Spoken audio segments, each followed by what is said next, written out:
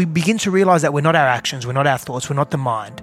And we can begin to become less attached to these things that we were and create a new version of ourselves. And so exploration's another tenet, another key principle of the Conscious Warrior model for me. And so exploring our inner world is something that we don't do enough.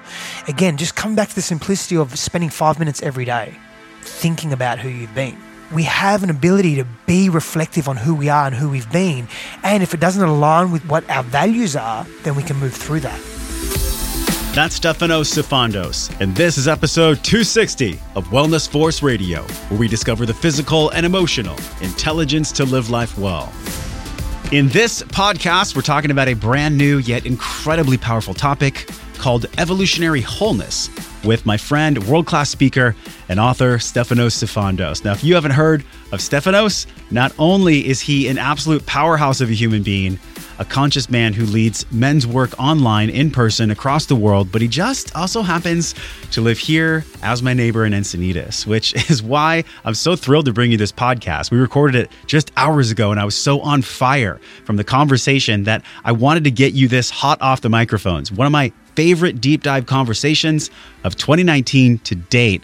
I've come to know Steph over the past 6 months, doing work with him, spending time together, and seriously honored to be able to spotlight this amazing human being for your listening and really edutainment pleasure. This is one thing I've realized in my life. Can you relate to this? Focusing on enjoying the process, enjoying the climb.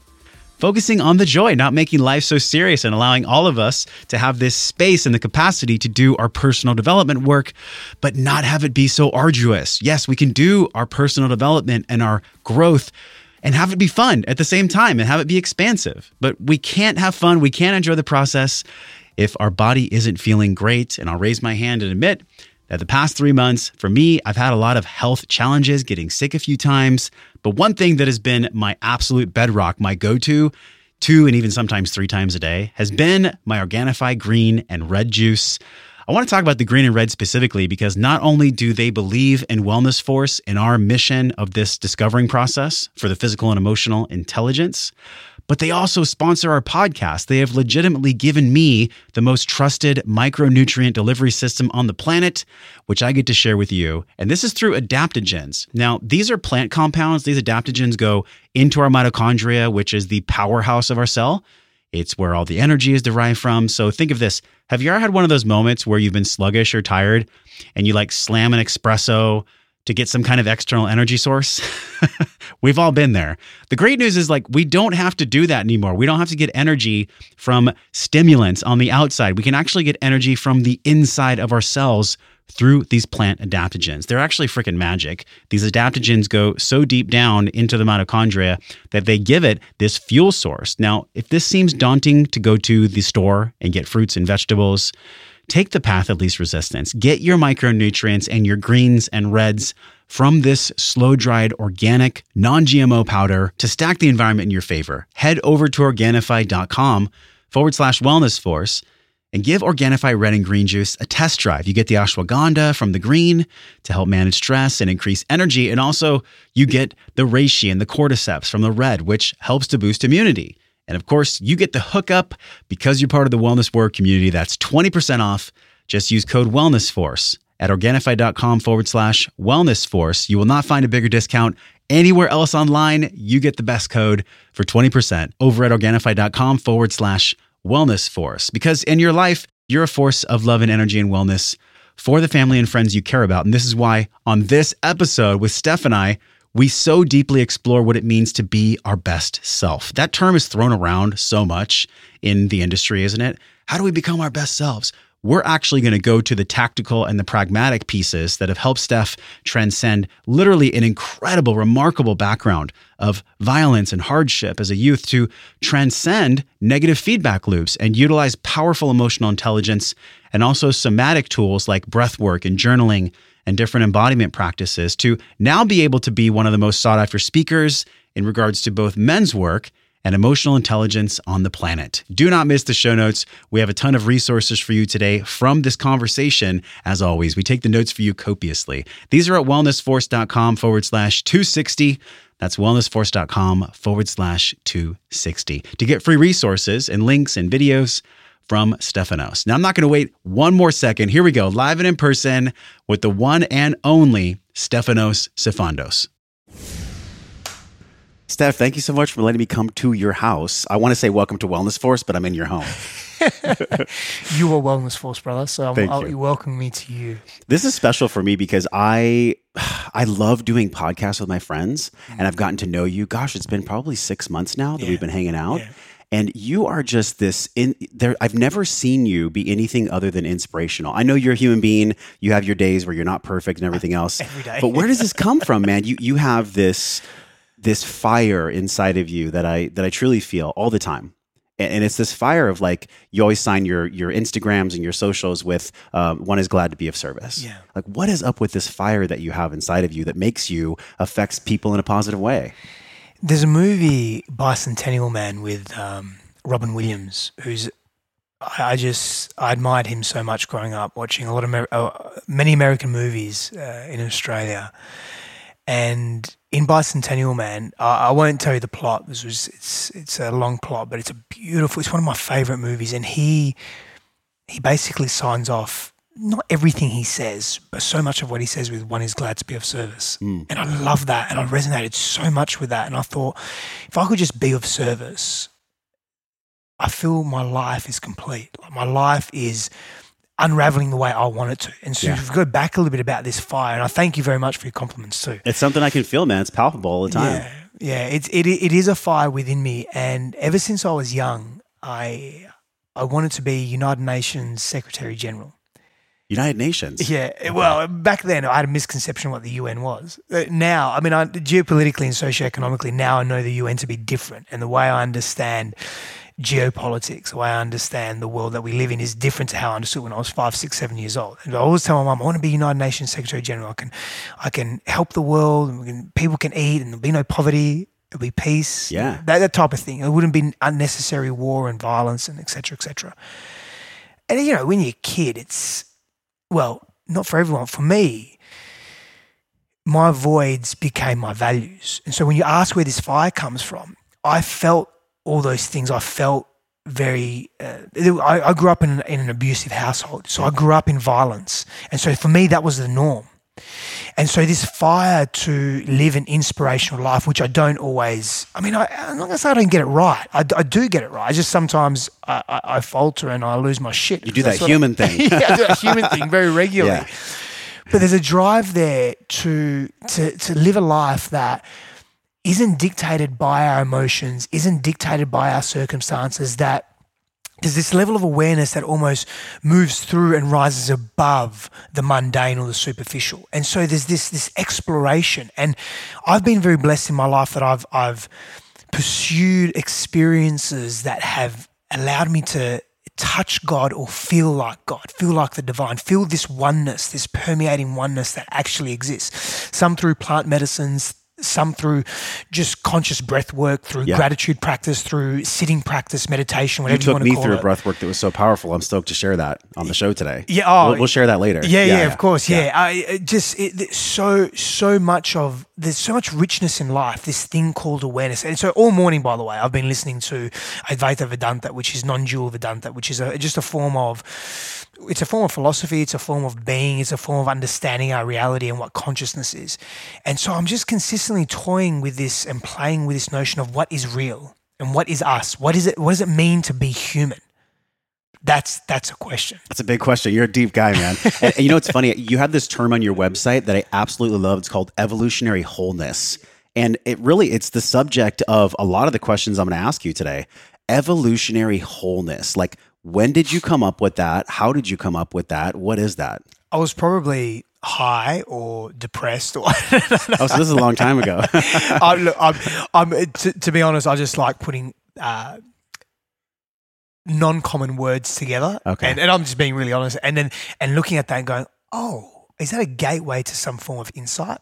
For me, evolutionary wholeness is me. Again, voids become our values. And I remember Dr. John DeMartini saying that, who's an awesome guy. Are you familiar with him? Yes, absolutely. I know you did his course like in the early 2000s. Yeah, he's gold. Like, I really, and I wish I had a greater level of awareness when I did his course of self. I was a little bit detached and fragmented and fractured, hence evolutionary wholeness. And what I mean by fractured and fragmented, and not that I was a broken person, what I mean by fractured and fragmented was I was just confused. I was just confused about life. I didn't know what I wanted. I wasn't behaving in integrity. I wasn't congruent in my actions and my thoughts. I was feeling and thinking certain things, behaving in a different way to what I was thinking and feeling. Yeah. Not giving the world what I really wanted to because I didn't know what I wanted to give the world. So I was just a delinquent. If I wasn't delinquent, I was just hyper aggressive or just so confused and frustrated and agitated at life. I'd project and take it out on other people. I'd take it on myself, out of myself, my negative self-speak. It was so intense. And so I just felt fractured. I didn't feel stable in myself. Like the ground that I would walk on, it was like almost I was walking on an earthquake 24/7. Wow. So your nervous system felt like literally imprinted from a place of trauma, or just be cautionary about everything in life. Which it was, because I chose not to deal with my stuff from the past. And so this concept of evolutionary wholeness is evolving and moving through our pains, our traumas. We don't all experience pain and trauma. The vast majority of us do. I think most people do. It's so interesting, Steph, because sometimes trauma can be like, sexual trauma, rape, or physical abuse. Trauma can be, 0 through 7 is where all the imprinting happens. Yep. And then we spend the rest of our adult lives kind of imprinting the love again. Yep. But trauma can be not being held enough.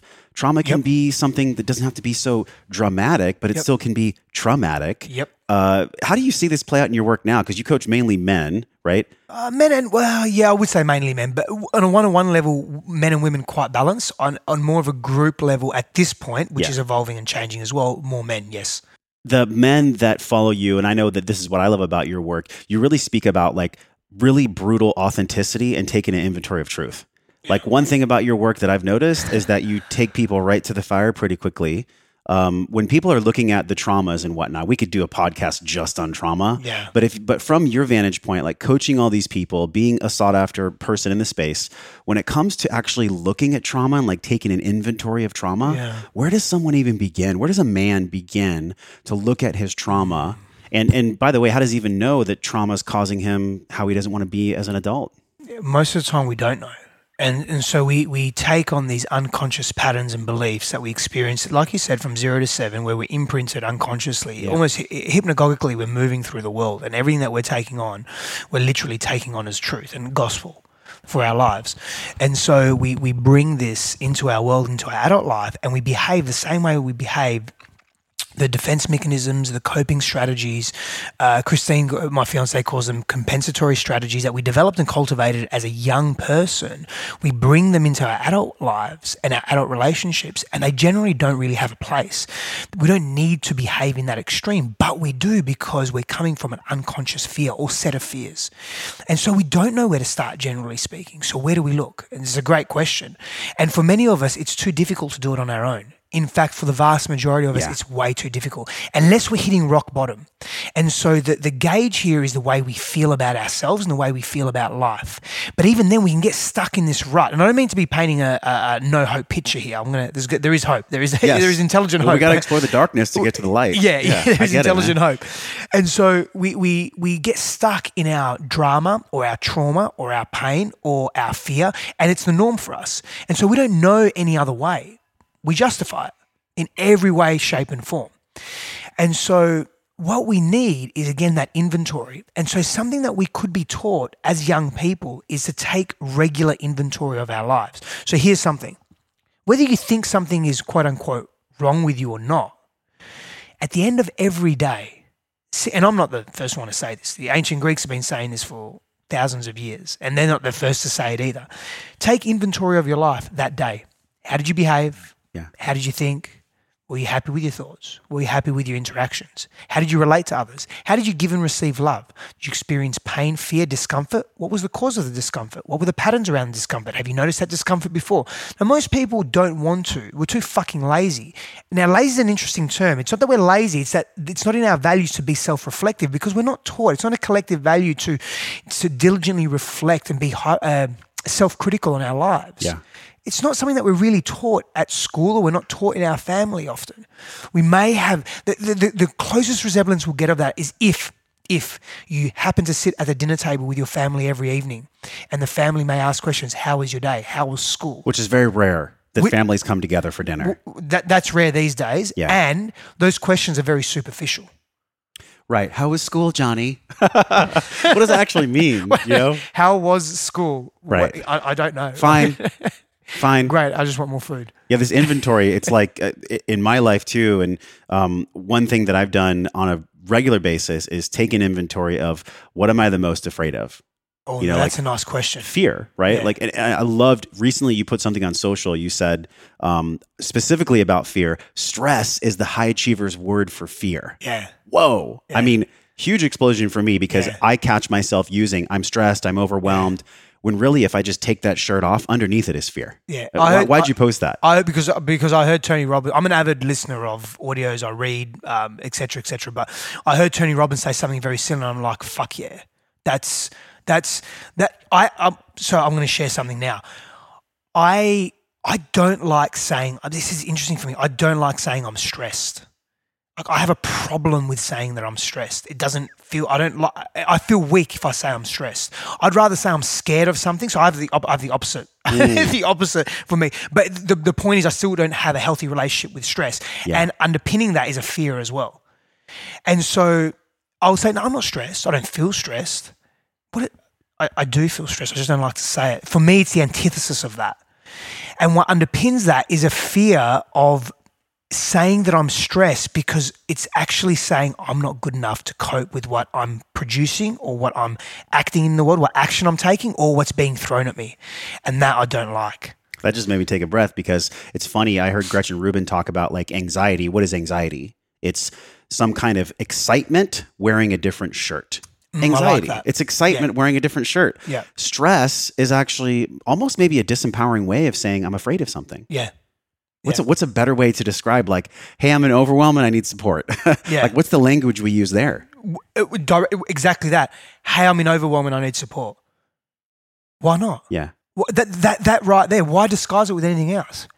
I feel overwhelmed, not all the time. Regularly though, I would say. Yeah. Especially because I'm wanting to create something. I do have a fire in me.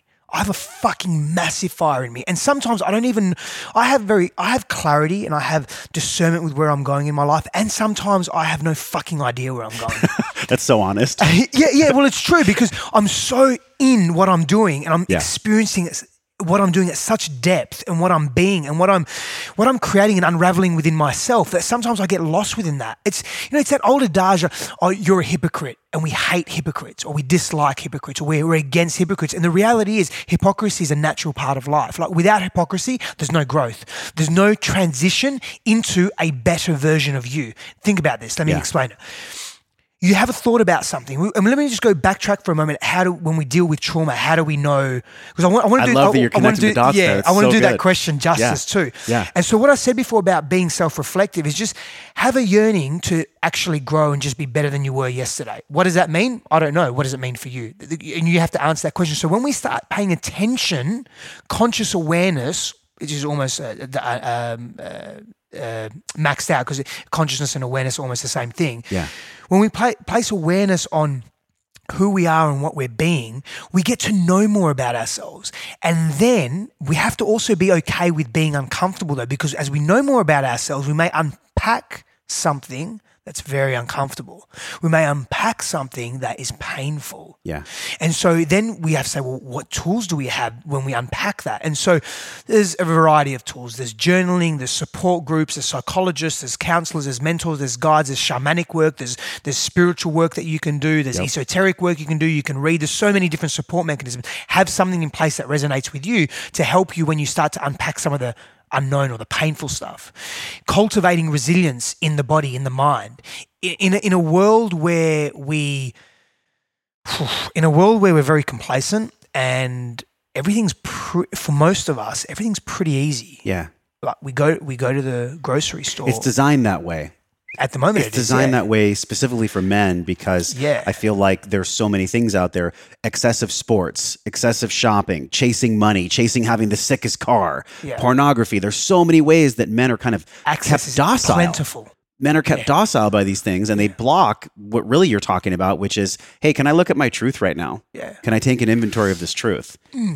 And to be prepared for that, we have to be resilient. And we have to be tough mentally, emotionally, spiritually. And so in today's day and age, we have to pursue that actively ourselves. We have to pursue that challenge actively ourselves. Now, let me come back to that question which you asked last. What was that question? Because it's just alerted me. Yeah, we pinned it back from the trauma. And then I was asking you about in modern day, like how do we actually have this togetherness as men? What does it mean to actually be a man who's understanding his traumas, understanding the things that have happened to him, for him, things like that? Okay. And so this desire to be self-reflective, it requires work, it requires effort. And so in contemporary times, without the application of effort, we're losing the essence of who we are as men. Because if you look at ourselves and our biology, look at us as we've grown up, evolutionarily, as we've grown, we have been accustomed to being in volatile environments. Yeah. Where our bodies are made to work. Our bodies are made to, quote unquote, dig trenches. We're made, and the more physical work the body does, the healthier the body is. It's interesting. It's like what I'm wondering what next sports fad is going to be invented. I mean, hopefully it's not more MMA. Maybe it's throwing rubber spears at rubber mammoths or something. Well, it's really cool to contrast this, man, because initially what we're really talking about is evolutionary wholeness, and then we talked about trauma, and that's how we connected the dots. Yeah. I'm thinking about the way that we've evolved as a species. We used to, hundreds of years ago, burn people at the stake, and there'd be like a crowd eating food, celebrating it. So we've come so far in this evolutionary piece to become whole. And I'm curious how you even see that unfolding now, because evolutionary wholeness came from you and your story, which I'd love to go into, because I actually don't know the depth of that story. I know it was pretty rough at times, and I know it kind of shaped the man and the power that you have now. But let's contrast it with the evolution of humanity, the evolution of how we used to treat people, what was deemed acceptable, that was heinous, that now is completely different. I mean, the path that you're on, the kind of conversations we're even having today, 50 years ago, that people would have called us pussies for having this kind of a conversation. Well, what are you guys talking about your feelings for? Well, some still would as well. Some still would. Absolutely. Some still would. And so hardcore proponents of biological masculinity, or what makes a man, or what makes a man being good at being a man, which is different from being a good man, would say that it's not that we're weak for speaking to our feelings, it's that there's other things to focus on. And part of that is cultivating a brotherhood, being in gangs, having a hierarchy, fighting, pursuing sexual intercourse, and that's the nature of man. And so there's an extreme view there, and there's truth to that too. We've evolved that way as well. And we're very different. Our consciousness or our understanding of reality is very different to what it was. I don't have proof of this, based on archaeology, based on how we understand primitive tribes were. It's very different to what it was 1 million years ago, 500,000 years ago. And so we have to take that into account as well. And so taking that into account, do we know what the next evolution of man looks like? Speaking specific, when I say man, I don't mean humanity, and humanity, but man specifically, or the embodiment of masculinity in males. We don't. This is something that we're unpacking and unraveling, and there's many different theories out there, and there's many different opinions on what a man should be and could be in today's world. I feel like we came from the age of bread and circuses, where there was people committing, murders and watching it in the Colosseum. Yeah. And then we came from like women being owned as property, and then women couldn't vote, and then men weren't allowed to talk about their feelings, to now you and I having a conversation about What's it like for a man to take a deep emotional inventory? I mean, it's such a trip just to even think about where I came from. When I was a kid, I was 18, and when I played football or when I'd go home, there was no talking about emotions. Yeah. Like that wasn't present ever. And I think part of why I love having this podcast and why I love interviewing friends and people like you is because it just creates this necessary capacity for men to talk about how they actually feel. Because that's where all the healing comes from. That's where all the evolutionary wholeness comes from. Yeah, well, it comes from awareness and acknowledgement and movement through, and not being attached to a trauma or a pain or a fear that we allow then our past to dictate our present. And here's the thing: like it needn't be one or the other. So we needn't talk about our feelings and be considered effeminate, or we needn't not talk about our feelings and be considered hypermasculine. Like we can speak to our feelings, and we can speak to this feeling body and this emotional state that we move through as human beings, because we have a limbic system, right? And a nervous system, and we feel the world, and we can still be in what I would call vertical masculine posturing, which is we still carry confidence, we still have these masculine attributes of courage and mastery and honor, and how that ties into the masculine expression in the world. And we can bring some of the past into the present too, and we can create a new version of what it means to be a man. And there is emergence with not femininity per se, but there's just a different way to be than how we've been, which has been segregating and has been exclusive as opposed to inclusive. And we can still form a brotherhood, and we can still form contemporary gangs that don't exclude others in this to the extent that it harms others as well. When I say gangs, I'm talking about a gang mentality that men have generally, or the male species male gender have generally evolved through, which is really interesting. We were built for tribe. We're absolutely built for it. Yeah. When men don't have tribe, they suffer massively. Well, I haven't been in a men's group for a while, which is why I'm so stoked to check out your men's work, really. Yeah. Because without men's work, the conversations that really matter are the ones that are deeply maybe painful or maybe vulnerable. They don't occur. And I'm just curious, man, like, how did you come from this violent upbringing to be able to hold space and have conversations that impact men across the country? Like, how does that story even unfold? Because when I look at the violence that you talked about, that's a rare opportunity that somebody would take the trainings you took, go through the pain and the inventory that you had to go through to actually be where you are now. That's a very interesting story. I'd love to start at the beginning of that. So for me, I felt I was suffering a great deal, and I was blind to that suffering, and I ignored that suffering as well. But I could ignore it consciously, but it kept driving my life. And so I had these experiences of the past that I hadn't equilibrated, I hadn't neutralized, I hadn't understood or connected to. Men like to understand.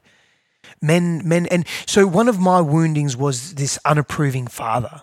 One of my woundings was no matter what I did, he didn't approve of me. That strong masculine figure that I looked up to as a young child, that imprinted in my mind, in my brain, at a cellular level in my body, that I wanted him to appreciate who I was and what I did and how I thought. He just couldn't, and it wasn't because he didn't love me or didn't care for me. He didn't know how to express that, and he didn't know how to give that and show that. And so I went through these oscillating stages of being very passive and withdrawn, because for me it was safer to be that person.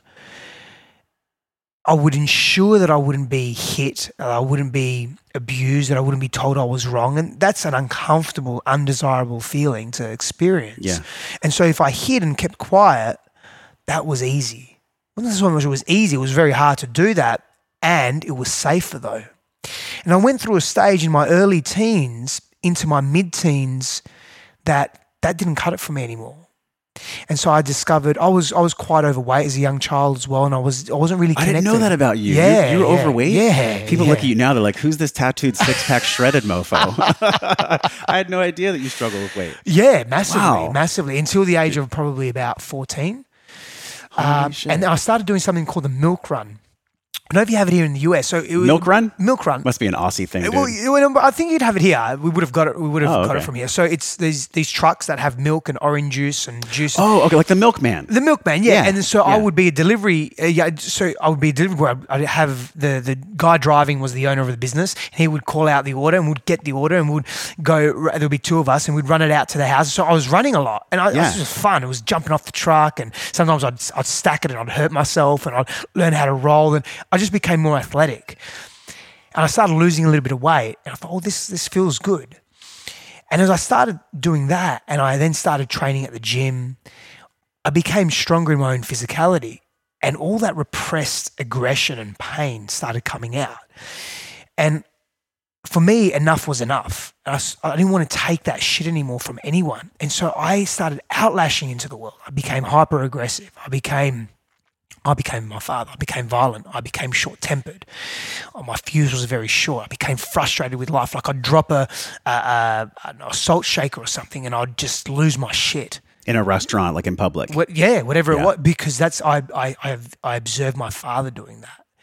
But I couldn't make the connection back then. I'm making them now. I made it many years later. Yeah. And so then I took that aggression into my adulthood as well.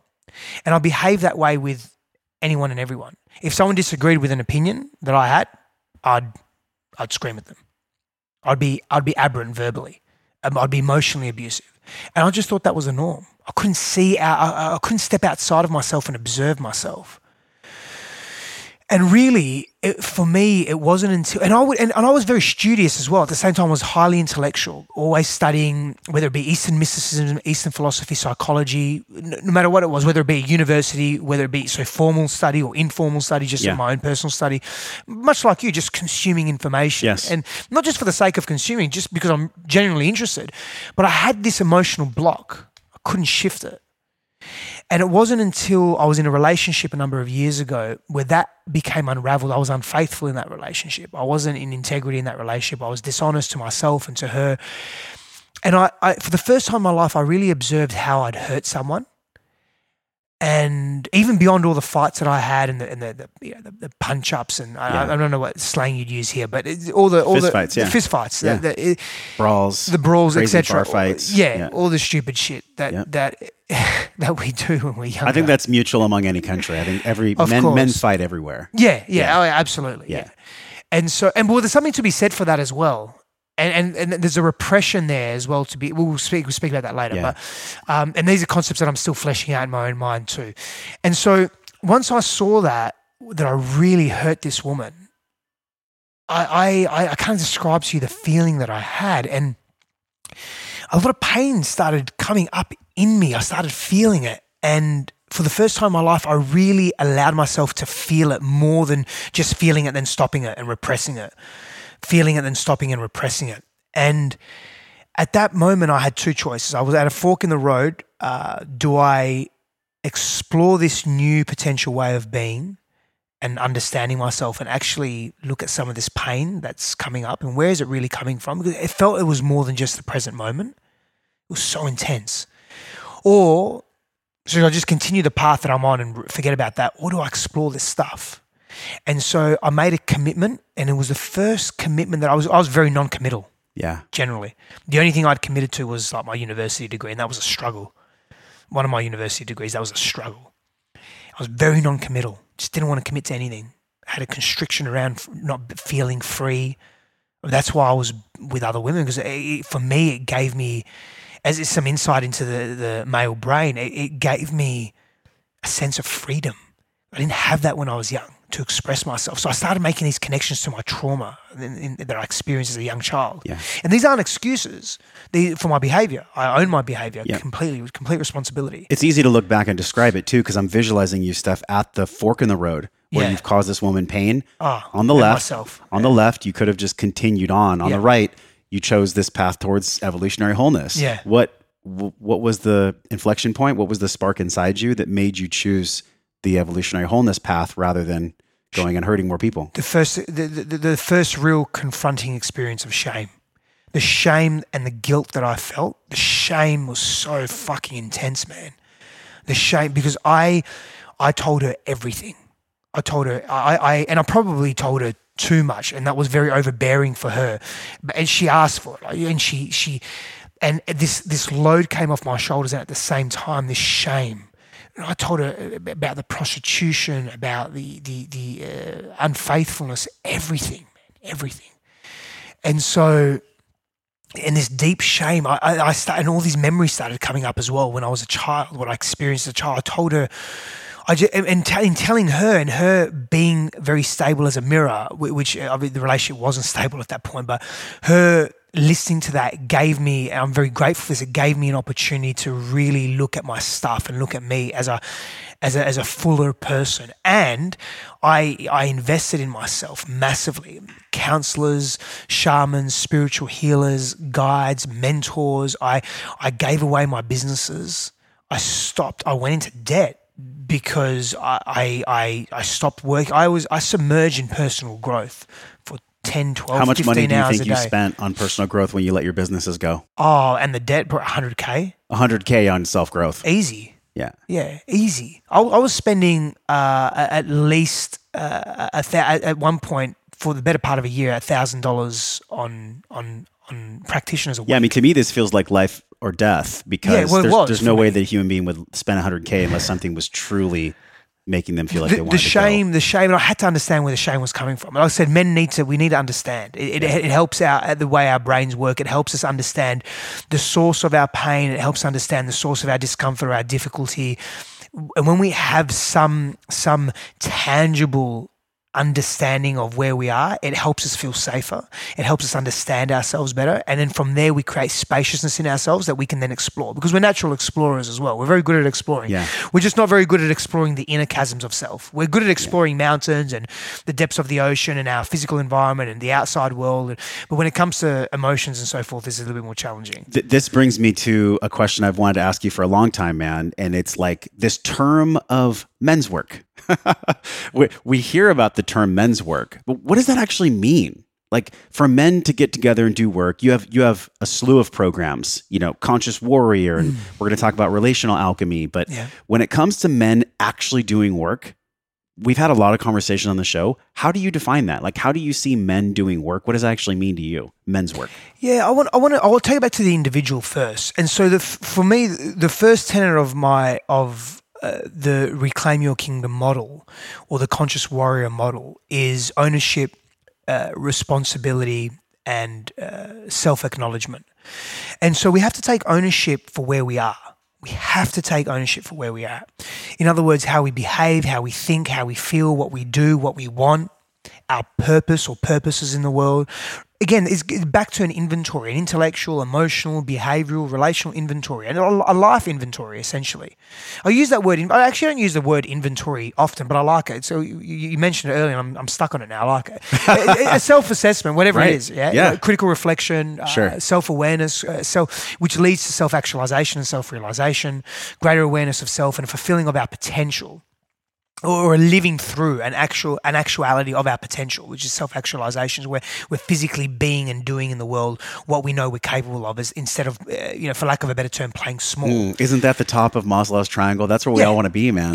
Yeah, for sure. And we can even go beyond self-actualization as well. And for me, self-realization is above that. And that's understanding what our truth actually is. In Advaita Vedanta, it's our Tirium, or our fourth. It literally means the fourth state, or the fourth, which isn't the fourth state of consciousness. Just a side note here. So in Vedanta, the introductory level of Vedanta says there's three states of consciousness: the waking, the dreaming, and the deep sleep.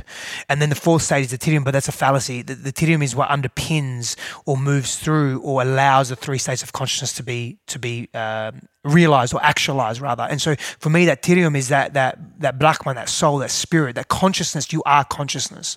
And so I don't want to go too much on a tangent right now. No, but it relates to men's work. It's definitely connected.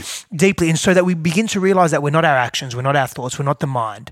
And we can begin to become less attached to these things that we were, and create a new version of ourselves. And so exploration is another tenet, another key principle of the Conscious Warrior model for me. And so exploring our inner world is something that we don't do enough. Again, just come back to the simplicity of spending 5 minutes every day thinking about who you've been. Yeah. It's a tool. The mind is a tool. The brain is the hardware that the mind as a tool or the software expresses itself. And we have an ability to be reflective on who we are and who we've been. And if it doesn't align with what our values are, then we can move through that. This is crazy. This morning, I was sleeping on the couch because I was actually watching a Netflix documentary about actualization last night.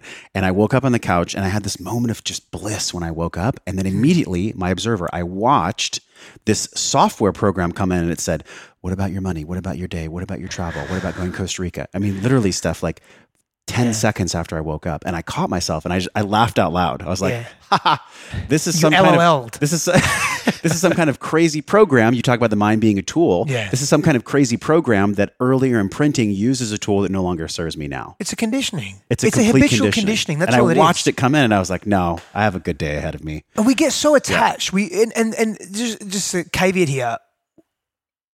Every person will judge. The brain compartmentalizes its environment and its reality, and it does so to make life easier. We're always going to judge. We're always going to judge, is this safe or is this not safe, essentially? Yeah. And we largely do that through this massive threat funnel that we have, which are our eyes. And so judgment is okay. And so we needn't judge these previous conditionings. They needn't be right or wrong.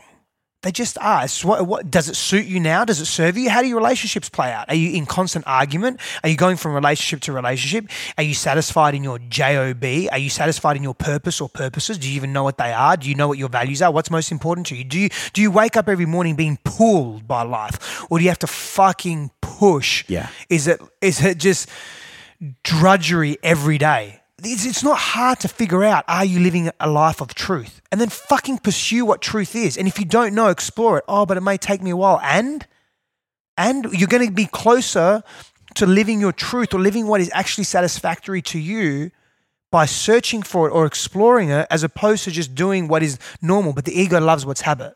The ego loves habituation because it's familiar. This aspect of the ego. Familiarity is safe. So better the devil that you know than moving into a space or place or occupying that mental, emotional, spiritual, physical space or relational space that's more empowering. I heard you say on a podcast, part of your work in the world is to make the unknown more known. Yeah. And I love that because I'm like, oh, well, the biggest fear for most people is the fear of the unknown. It's why sabotage even exists. Yeah. So looking at this construct of what is men's work and, making the unknown more known, how do you merge those two? Where does men's work and making the unknown more known come together for men? Yeah, so I'll share a personal story. There were so many times, particularly in 2017, where 2017 and actually from 14 to 17, 2014, 2015, 2017. A few years ago.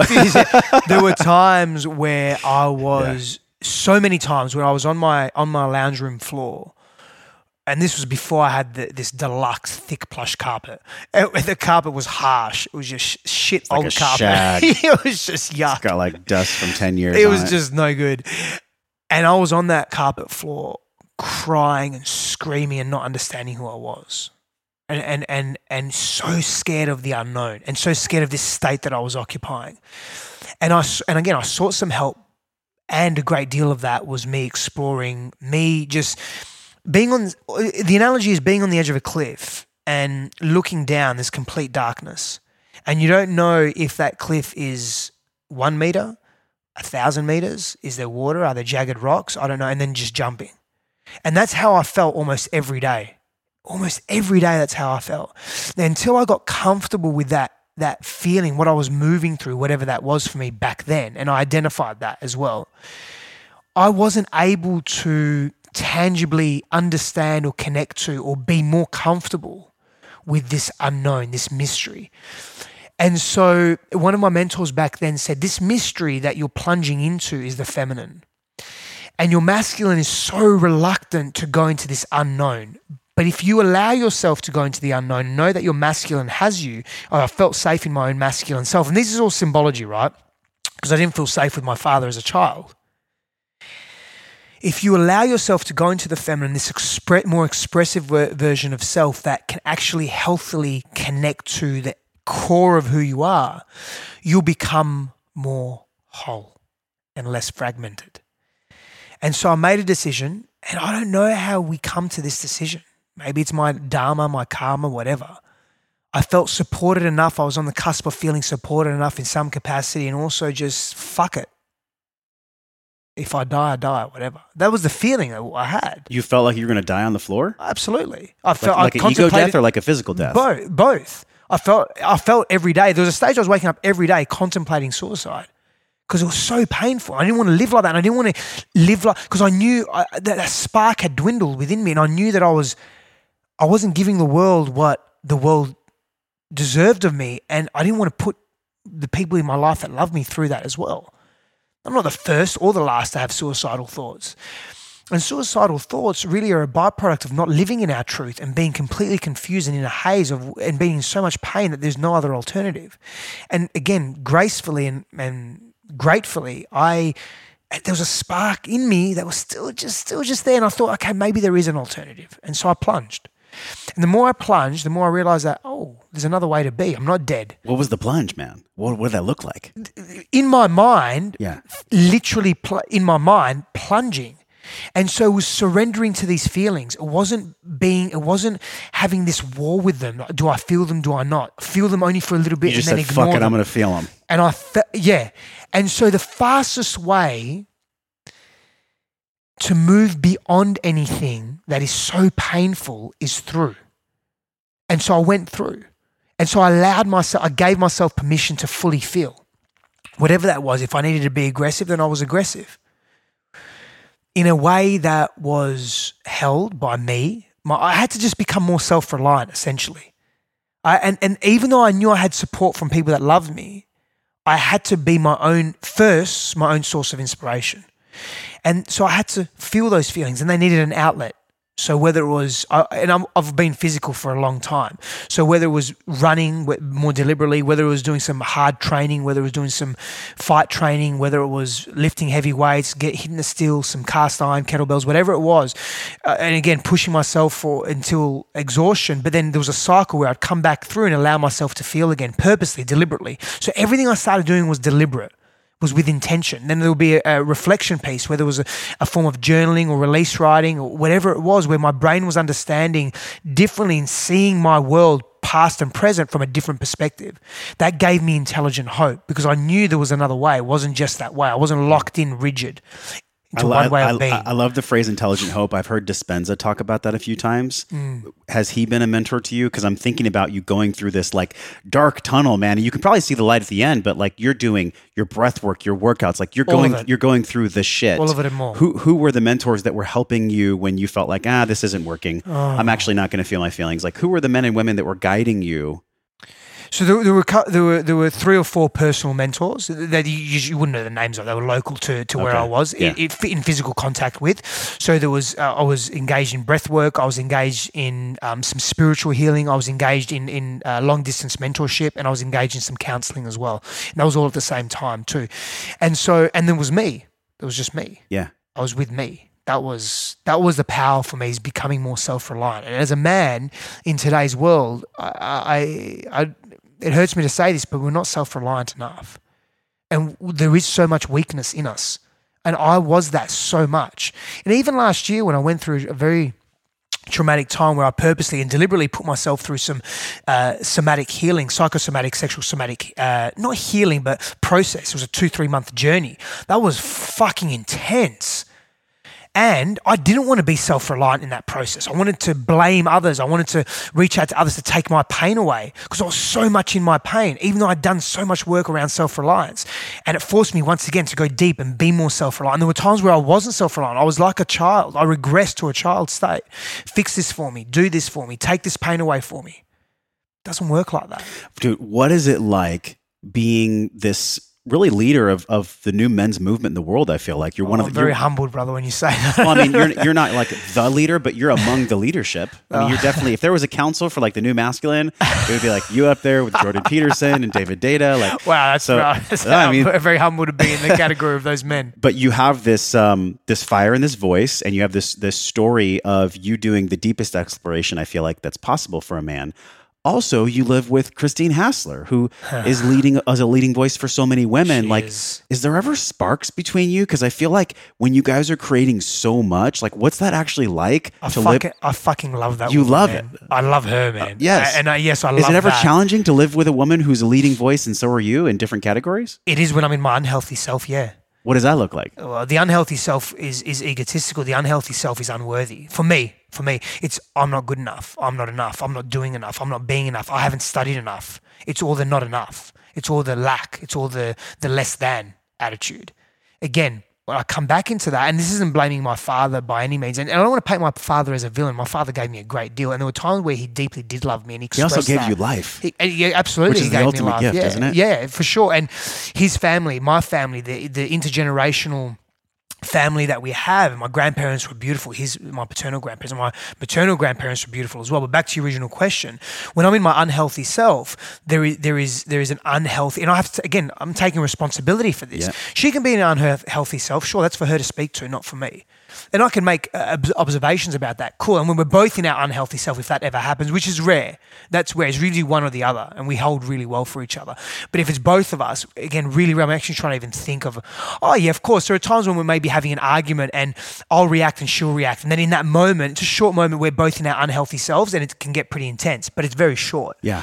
And I need to come back to what would love do now. And not only what would love do now, because love can be a very ambiguous term. Oh, but that's such a good question. Yeah. It's like a the great ultimate. question. It's the ultimate equalizer, isn't it? Yeah. Oh, what, for what sure. would love do now? Peter Sage, Yeah. huge TEDx speaker. He's been on the show.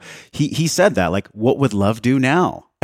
So you're mirroring that sentiment. But man, when you're triggered, and I know you've done so much work, but I'm hyper, man. I love how open you're being about this. Like, no matter how much work you've done, no matter how much work you've done, like, there's still going to be those moments where what would love do now is the last thing on the human brain. The other day, I had a water bottle in my hand, and I'm going back to that state now. I destroyed the water bottle and I wanted to punch the door because I had this intense energy and anger, and I was talking to Christine because she wasn't really, I was triggered. It was my stuff.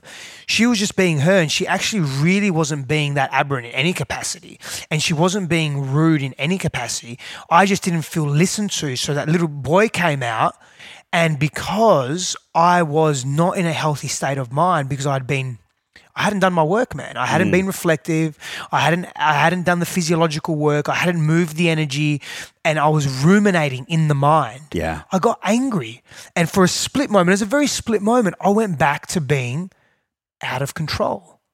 Now, I didn't act on it. Besides squeezing the water bottle, I was releasing energy, right?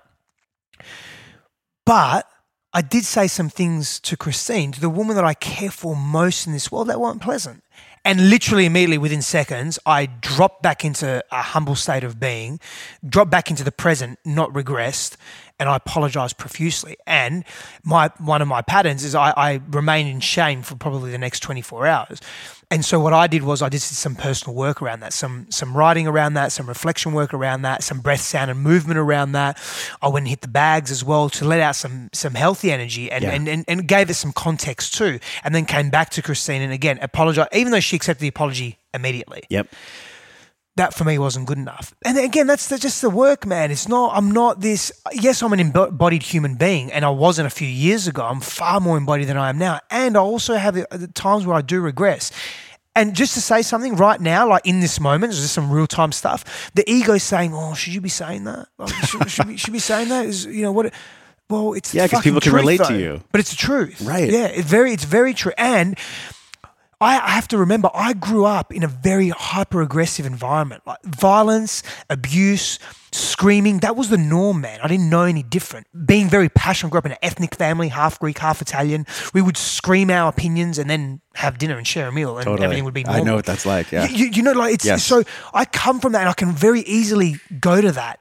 And so sometimes it's nice to be passionate, and sometimes maybe it will call for me to be aggressive and let my nervous system be sharp because I need to protect myself or protect my fiance or protect a friend or whatever it may be. But most of the time, I'm not at that threat.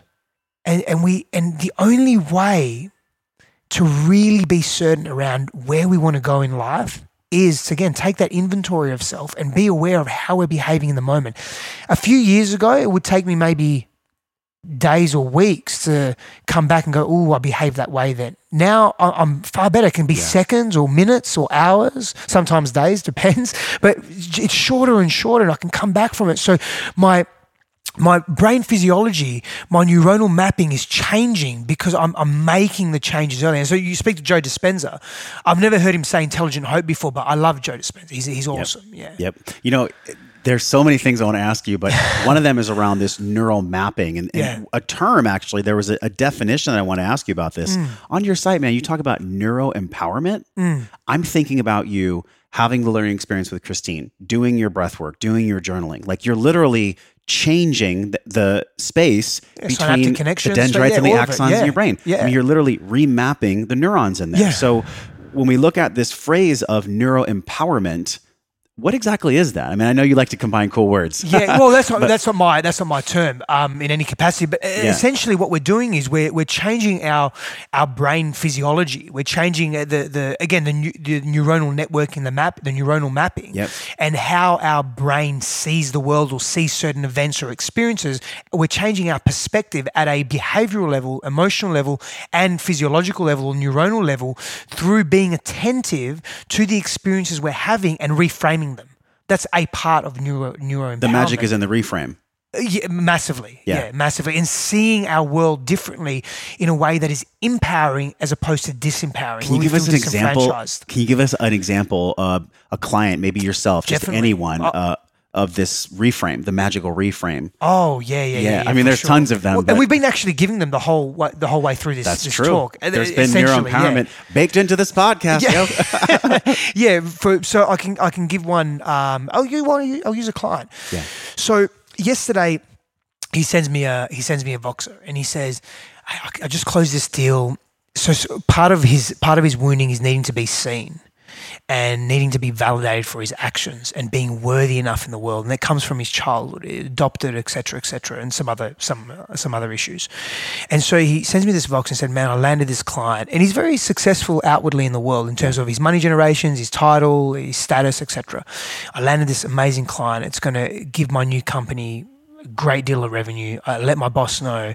And essentially his boss came back to him really disappointed. This client is no good, and this client's going to give us problems, and we have to do this. And so immediately my client went into, I wanted to pummel this guy. I wanted to hit my boss. I wanted to get aggressive with my boss. I wanted to be so angry. I wanted to quit my job. So I sent him a Voxer back. And he calmed himself down. So he's really good at beginning to see things differently. And I sent him a Voxer back, and I said, brother, talk to me a little bit about what your boss actually said. Did he actually say you're not good enough? Did he say that you did wrong? Did he actually not recognize the fact that you got the client? Or is he speaking to something else? Can you look at that situation from a completely different perspective? And the quicker we can do that, the quicker we fall into not being reactive and being responsive, not coming from past reactive experiences and not coming from habitual patterning, which is instant. And we come from a place of, he's not actually attacking me. Nowhere in that email back to me did he say that I'm not good enough. Why am I feeling that? That's something that the environment is triggering an old pattern that I'm now reacting to that I think I need to survive. So I'm getting aggressive to protect myself. That's actually not the case. Take a breath. Yes. And there's a reframe. As an example, right? There's a neuro empowerment and it's a behavioral and relational empowerment technique as well. So he takes that attitude, that newly formed attitude of, can I apply the 3-second rule? Let me take 3 seconds to take one breath, which is actually longer than 3 seconds. But let me take 3 breaths even, and really ask, is what is happening right now really true? Byron Katie has a similar method to this. What's happening now really true? And can I respond to this in a different way? And what would that response look like? Mm-hmm. Oh my God. I had a moment where I was in a medicine journey and the facilitator came up to me and she put her hand on my chest. Yeah. And she said, the next time that you're feeling like you can't breathe or like you're stressed out or you can't reframe something, ask yourself, is this really necessary? Yeah. And it's in the same vein of Byron Katie's course. work where she asked one of her 4 questions Yeah. that's, is this really true? Is this really necessary? And it seems almost like a heuristic that's too simple for me to believe. But if I can remind myself in a moment where I feel like I can't breathe to just ask a question, to just ask one question, it's this trigger action response where I feel like I'm actually in control and I'm not a victim to my own physiology. Yes. This victimhood to physiology, it's rampant. Or It's- a victim it's to unconscious patterning. unconscious pattern. I'd love for us to jam on this a little bit. Yeah. The physiology that we deal with, specifically as men. Oh, you're gonna love this, bro. I'm about to go deep now. So Hold on, let me get comfortable. Okay. So I want to share a personal story again and real life example. So, and I wish I could do it. If I didn't have this headset on right now, I'd actually show you. It'll be fucking epic. But you'll get the picture, and your listeners will get the picture as well. And I'll probably You guys get comfortable laugh. too. Yeah, get comfortable. Okay. So last year when I went through this psychosomatic work, which was a game changer for me, by the way, and a game changer for the relationship for Christine and I. It was amazing. And during it was, man, I don't even want to go there. So painful, so painful. And caveat for a moment, side note, I don't, and we'll probably speak to this about, do we need pain to transform in life? The answer is no, we don't. And yes, we do. We can come back to that later if you want, okay? Because I say that because maybe the listener's thinking, well, this guy's been through all this. He states that he's been through all this pain. Is that the only way he's changed or transformed? Yes, for me, that's been my journey. I've had to hit rock bottom and beyond. And for most of us, and there's patterns in the world around this, we have to really elicit some deep, sincere transformation. But let me go back to this physiological state change. Tony Robbins speaks to this, right? All of Tony's work is predicated on this. You want to change your behavior, change your physiological Change your state. state. Every 18 minutes, people are getting up while he hits the drumsticks. That's Change it. your state. Man, I was dancing away at Tony Robbins. Every moment I could. Music came on. Woo! Did you do the worm? I can't do the worm. Okay, You okay. can't you? I can do the worm, I hate man. you and I love you. I've never practiced. I shouldn't say I can't do it. I've never All practiced right, it. the next party. You're going to teach me. Yeah. Okay. So I would have to come up with. So at that time, the two people, husband and wife, that were facilitating this journey for me, were saying you need to get out of your mind. I was so much in my mind, man. I was literally I felt I was becoming possessed. So I needed to get out of my mind, and rather than them as good teachers, coaches, mentors, guides, whatever, and rather than them giving me the information, they would really prompt me to ask me, what can you do? What can you do? And I said, okay, I need to go back to what I know. I need to go back to all the tools that I've cultivated, the stuff that I've come up with myself. I just wasn't going back there in these moments. All the amazing information that's out there. I need to get into breath, sound, and movement. I need to breathe. I need to engage in breath work. I need to move my body, and I need to sound out what's fucking going on at a primal level and do the work myself and not expect Christine or someone else to take it away from me. At that time, man, I just moved here.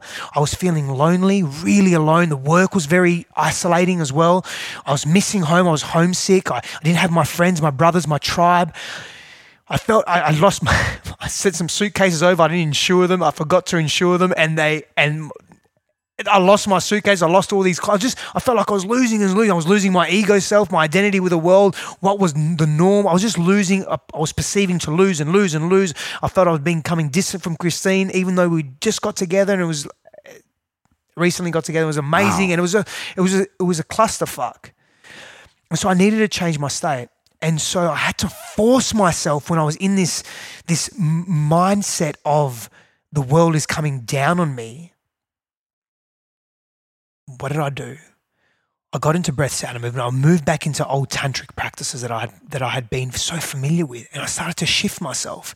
The best one was if Christine and I were experiencing tension, I would immediately take responsibility as a man. I'd take leadership on my actions. I would hit the ground. I would lay on my back, feet over my head, plow position, and I'd communicate to her from there. Wow. And we'd laugh. That's an interesting dyad. We would immediately You on your back and plow? Yep. Yep. And my bum in the air, and we would laugh. And that immediately changed the state. It changed my state. And I was able to create psychological, psycho-emotional spaciousness within me, which then allowed Christine and I, in this instance, to speak from a different place and perspective, a more real and authentic place. And man, I went through other exercises as well about the voices in my head and asking, is this voice really true? Is what the voice is telling me, is it me? And is it true? Beyond the Byron Katie work of, is it true? Like, I got into the voices. I started naming these voices that were coming to me, telling me these things about my life. Well, what's one of the names? Did you have a name for your inner critic? My inner critic's name is JT. So when JT wants to be cocky and in control and is afraid of actually being seen, then JT's running the show for a moment. Yeah, I had some names. One wasn't very nice. I'm not going to repeat it on here. Okay. And it just because the C word. Yeah, the C word, because it's very common in Australia, and we use it as a term of endearment, and we use it as a derogatory term. Everybody knows what the C word is. Yeah, and a side note. That word actually is embedded. The etymological root meaning of that word is embedded in endearment towards women, FYI, just in case you don't know. Who knew? But how we use it. So I had different names for those voices in my head as well. And some were just very random names. You talk about breath-sounded movement. Like, I get the breath. I'd love to share after this next question about my experience in working with you, because I think breath work is not only a trend, which I'm glad it's a trend, but it's a movement based on what the world needs, man. Yeah. Like, breath work for me saved me, man. Literally. Yeah, literally. I'd love for you to answer, though, the sound, though, because I get the movement. Yeah, sure. Like, I can see you on the ground in plow talking to Christine through your legs.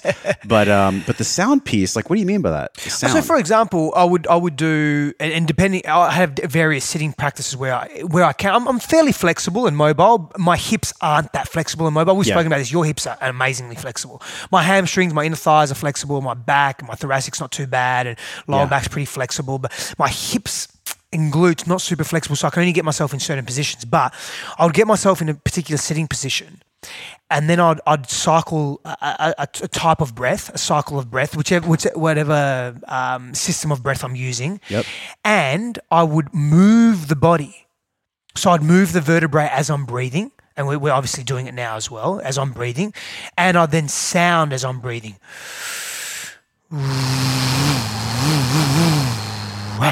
Different sound, primal sound, whatever. Okay. Sometimes it would be very loud screaming. Sometimes it wouldn't be. Just making whatever noise comes up naturally. Whatever comes up naturally, and experiencing coming back into the body. And so that's a very good technique for people that have experienced trauma, because what the body wants to do is kick you out of the body, because it's safe to be out of the body, because the body holds the trauma at a cellular level. The body keeps the score.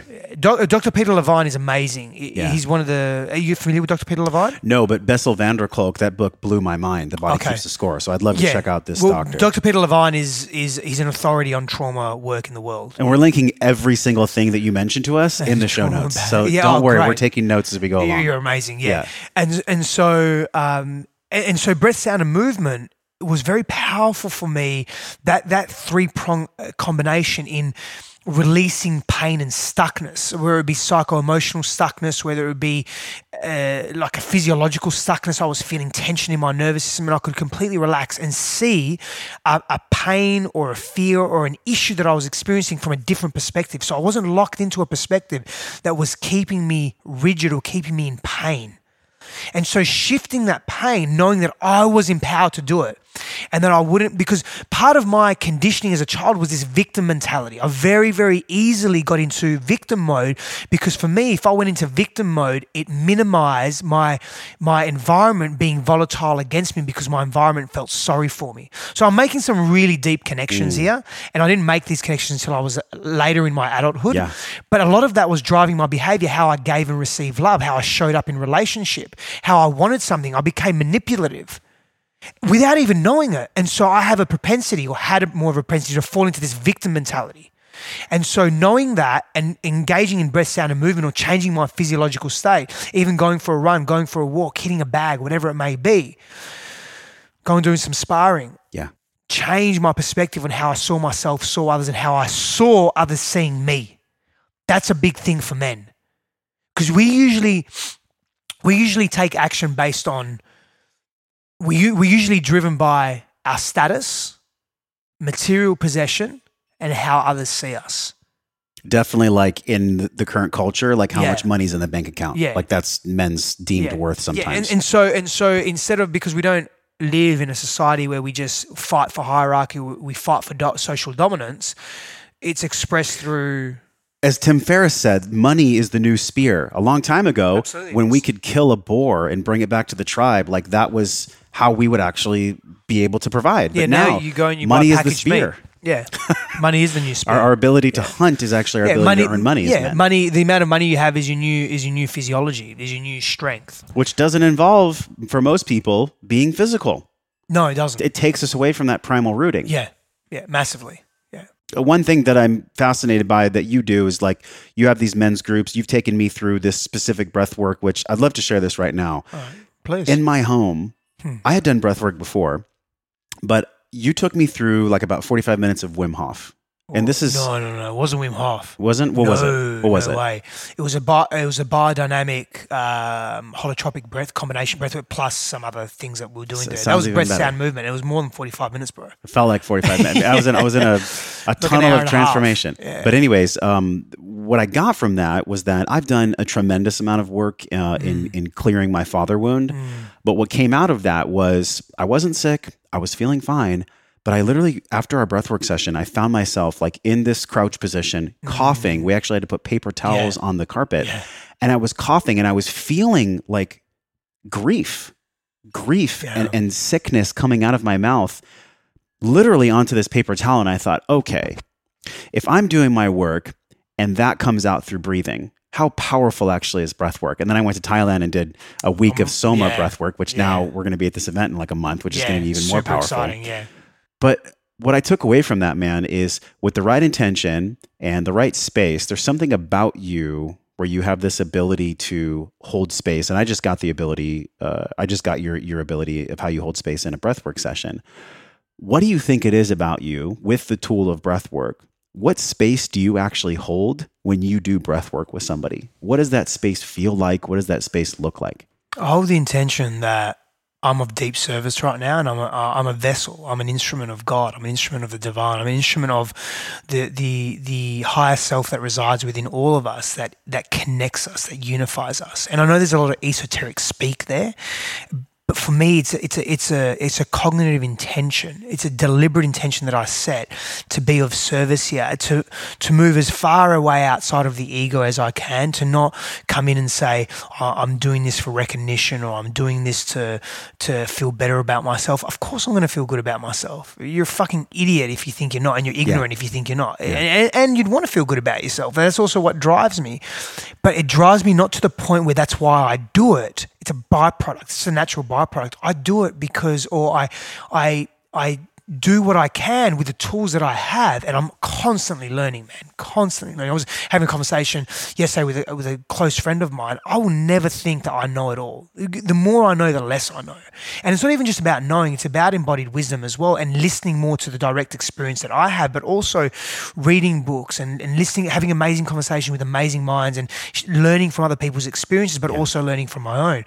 But I go into that space of service, and it really becomes about the needs of the other person, and I can only do what I can do, and they will only pick up and they will only take what they're ready to take, and reminding myself of that consistently allows me to really be present to what other people need.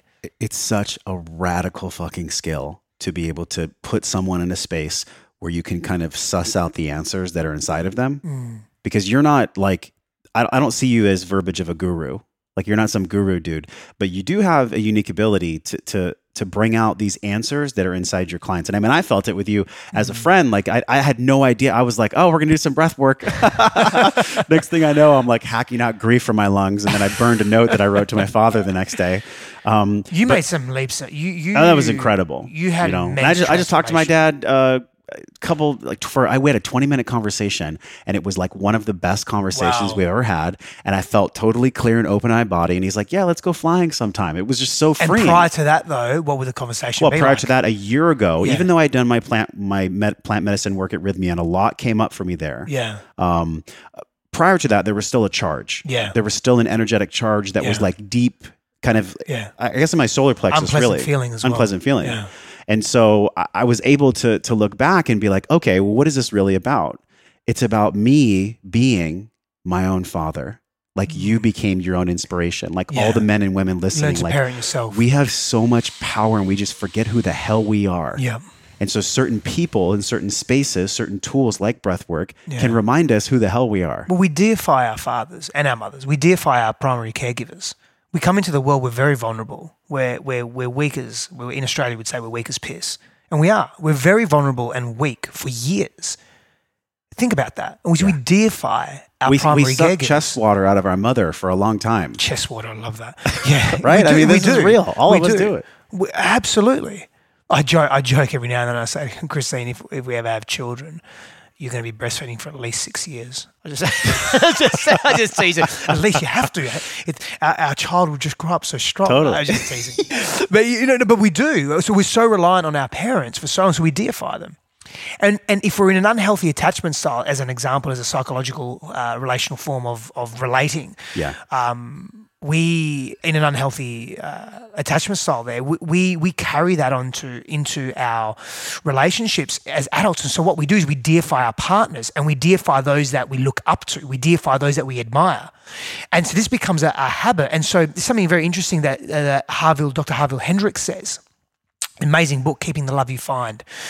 He's got a few books, but he's a massive proponent of relationships, intimate romantic relationships, particularly being a catalyst for our evolution in this world as a humanity. And I'm a big proponent of that as well. I'm a big proponent of sacred union and conscious relationships being a catalyst for our growth and our acceleration as a humanity into higher levels of consciousness and self-awareness. I can go into the definition of that. And I would love to go into that. Yeah, Yes. definitely. But first, what he says is that what we experience as children, again, through that 0 to 7, right, is we take that into our adult relationships and we search for what we experienced and did not experience at an unconscious and conscious level.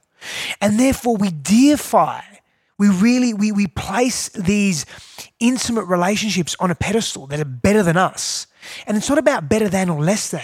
It's about equity and it's about self-empowerment. The moment we deify someone, we give our power away, our ability to transform or change. We become apathetic. And there we become fucking weak and meek and passive. And that is fucking unattractive as a man, particularly because we're speaking to men a lot. Women don't want that. So I'm going to speak to a normative heterosexual relationship. Well, the feminine does not want the masculine to be weak, meek, and passive. It's not the role of the healthy masculine to be that. And so when a man embodies that, he's in his unhealthy masculine. Yeah. And it's fucking unattractive. And I've been that person so often. And so until I began to take onus and responsibility for my shit and celebrate the joy that was me, all of it, evolutionary wholeness, right? All of it. Then I became more magnetic to people, organically, naturally, but more importantly, I became more magnetic to me. I started honoring who I was and I had greater levels of self-belief. And I began to shift from the egoic nature of self, thinking that there's a hierarchy and I'm better than, into a more equitable understanding of who I was in relation to the world around me. Wholeness. And the worth I have. When you said evolutionary wholeness, like my heart skipped a beat because I love the whole framing of our conversation, man. To be whole, at least in our society, I think pair bonding exists from higher intelligence for a reason. I think it takes, whether you're gay or straight, I think it takes a true relationship to be a fuse of higher consciousness. And you and I have talked about this. It's a mirror. Monogamy being like a rare thing with all the polyamory conversations and the divorce rates climbing. Monogamy is like this conduit for the most powerful version of self-empowerment and of self-growth, I think now more than ever. I read a non-monogamist say and state very openly that non-monogamy should be the norm in our society based on our evolutionary history and a few other factors as well, and that monogamy should be reserved for those that are more self-aware, more conscious, and carry greater intelligence. Right. And I was like, interesting. Very interesting perspective. Yeah. I think that's so true because what is the real reason? Like, what do you believe the root cause is with the level of consciousness that men and women have right now as to why monogamy is so rare? Well, true long-term monogamy. So healthy monogamy. Healthy monogamy. Because I believe as a species, we're not self-aware enough. We're not connected to ourselves. We're not self-empowered. We are victims of our past. We are victims of our pain and our trauma. Now, I put a post on this up yesterday around that in terms of taking responsibility for yourself. And someone wrote, "What about those that have mental disorders or have physiological issues. Of course, it's not. I'm talking about a victimhood mentality. I'm not talking about victims. I'm not talking about people that you're not have making suffered. a blanket statement. No, not at all. That people that have actually suffered by perpetrators and that have been I've been physically abused. I've been emotionally abused. I've been a victim. How long do I want to hold on that story for and allow that victim mentality to dictate the way I behave and show up and relate to the world and think about the world and think about myself? I've got to be empowered to make some choices, because if I'm not, then I'm just going to be apathetic and I'm going to be stagnant. I'm not going to grow. And growth is it's the prerogative of being conscious. It's the prerogative of being human. It's what we're here to do, is to be and do, is to grow massively. And so for me, back into conscious relationships and what I call sacred union. And I'm not the only one to call this, of course. And it can be achieved through non-monogamy and monogamy. I believe that. I'm more of a proponent of monogamy for a variety of reasons. For me, not for all of humanity, for me. Yeah. I've been down certain tracks that haven't aligned with me. I know what aligns with me. I know where I'm at. I know what lessons and teachings I need to move and want to move through in order to grow for me personally. Why does monogamy resonate with you personally? I knew you were going to ask that, because I do believe for me it is a greater pathway, an access point to higher levels of consciousness, and experiencing that with my family, my person, which is Christine. I have complete clarity on that. We both do. There's just something deeply profound in that for me. Yeah. And in fact, and my history, my upbringing, I have freedom through that commitment. Whereas years ago, commitment was not freeing at all. It was constricting. I felt like I was being annihilated. Now I have #commitment through freedom. Is that your hashtag? It's not mine, but fuck it, let's use it. I freaking love that. Well, because we've talked about, I remember I was talking with Stephanie Gaudreau she used to be Stupid Easy Paleo, now it's just her brand. And we were talking about sex at dawn. And I was thinking, okay, well, so what if so many tribes have shown that monogamy is only something that's American made just based on land title and transfer?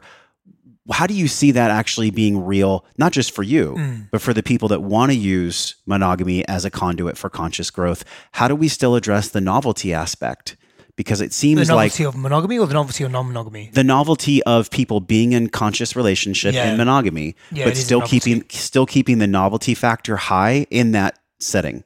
How do we do that? Oh, you mean the excitement of being in a monogamous relationship? Right, because it seems like the immediate answer is perspective. But let me get perspective. So you choose to have a perspective. You choose to wake up like a non-monogamous will say, oh, you need variety, you need sexual variety and so forth. Well, and there's this argument about bonobos and chimpanzees. Yeah. And it fucking shits me. I'm tired of it. Everybody needs to shut the fuck up, because we're both chimpanzee, if you take that evolutionary theory, and we're both a bit bonobo. When you look at our society, we have evolved in terms of social behavior, we have part social behavior chimpanzee, we have part social behavior bonobo. So is monogamy or non-monogamy right or wrong? I don't really think there's a right and wrong. It really comes down to a personal preference. Society has really made it's distorted what monogamy is, and we haven't been healthy enough to actually be monogamous at a collective consciousness. Dude, I love the way you explain that. And it just shits me when monogamous say, well, it has to be this way and this is the way, and non-monogamous say, oh, monogamy's dying and bonobos, and it's whoa, calm the fuck down. Don't take a piece of information and turn it into an encyclopedia. Look deeper. Don't you have a sense that, well, I have a sense that so many people, based on their perspective and how they see the world, are constantly looking for evidence to validate their perspective. But the ego's always going to do that because it's safe. The ego always does that. Yeah, because we want strength in numbers, whether it be in information or people or masses or whatever. Yeah. I can specifically remember talking with Aubrey Marcus on the show, and he was saying, like, the reason that I do put myself in situations where, my fiance is with someone else is because I know that that's how I'm going to grow. And I'm thinking, I wonder if that's the full story. Like, I actually wonder why people put themselves through pain. Like, they're consciously putting themselves through pain. Why not just let nature unfold it naturally? Why put yourself in a situation where you're forcing yourself to grow? It just feels like it's almost like contrived in a way, this polyamory lifestyle. It's an interesting conversation. So this is a really interesting topic. I'm a proponent of not forced growth, forced challenge. Cool. Proponent of, challenge and growth are different, though. Right? Well, I think growth can be derived from challenge if we pay enough attention. Okay, so you have two people that live very similar lives. The person that reflects and pays attention and moves with intention to his or her life will grow more than the person that is just apathetic and just mundane in their life, right? Yeah. And so whatever path you choose, it's not to say that, I'm non-monogamous, so my part, and I'm monogamous, but a non-monogamous person says, hey, I like putting myself in challenging situations, seeing or knowing that my fiance is fucking someone else or in an intimate relationship with someone else or whatever it may be, or romantic with someone else, because that's my growth edge. Great, it is. Fantastic. I advocate that. That's your growth edge. Brilliant. Is it my growth edge? I'm sure it would be if I experience it. Is that what I feel I want to or need to experience? Not necessarily. Other people, it's how far do you want to take your growth edge? It's like, I'm going to chop my arm off. And this is an extreme example because I want to take myself to a growth edge and learn how to function in this physical body with only one arm. Right. Okay, and of course that's a ridiculous example. I'm very clear on that. Sure, and it's an extreme example. The point I'm making is that people will challenge themselves according to their norms and values and what they believe to be true for them. Yeah. And so and I'm not advocating subjective relativism either here. Although there is an element of that, I'm not saying that everyone just go do their own thing. There is a structure to reality and how we live our lives, but certain things, people are going to be attracted to going to their growth edge and others won't. But if his growth edge or someone else's growth edge is non-monogamy, then monogamy, if that's really difficult for them, it's a growth edge of its own. Of course it is. Yeah. It's just not aligned with their values of where they want to be. And it's also not as much of an randomized inputs to the limbic system because the reward circuitry is built to constantly seek out fat, sugar. For women, it might be a man's sexual organs. For a man, it might be women's sexual organs. We're wired for this, man. It's why we have so many excitatory hormones that activate when we get these beautiful stimuli coming in, right? But we can get that in other ways, or we can get variety in other ways. I get variety is a human need and a human value. Sure. And so we can get variety in other ways. Sexual variety is not the only form of variety, because that's a common argument or disposition of a non-monogamous, right? I'm sorry to interrupt you. I just want you on that. No, I loved it because really what we're talking about at the end of the day, at the core of this segment of our conversation is how do we operate as a unit, as wholeness together? How does a man or man, woman or woman, man or woman together, whatever any kind of the other whatever gender kind of, identification, whatever kind of relationship you want, however you want to classify it. How do two people have a true pair bonding that's built on cohesive trust and a value system that align? Like, what does that actually look like from your perspective? Consistent communication is a starting point. And so we communicate largely through verbiage, of course, and we give meaning through verbiage, and also verbiage and the essence of language resides in illusion as well. And so, and that's in Maya, that's a Vedantic or Eastern mystic expression as well. And so whilst effective, clear communication and the development of that between persons, whether it be 2 people or 7 people, depending on your intimate disposition, or of course the other people that are in our lives, is super effective and necessary, it's also all an illusion to some degree. And now, so without getting too esoteric and going on a tangent here, we make meaning of what we speak to. And so it pays for us, come back full circle from it, to be reflective of what we're saying and where's it coming from? What's the come from our language?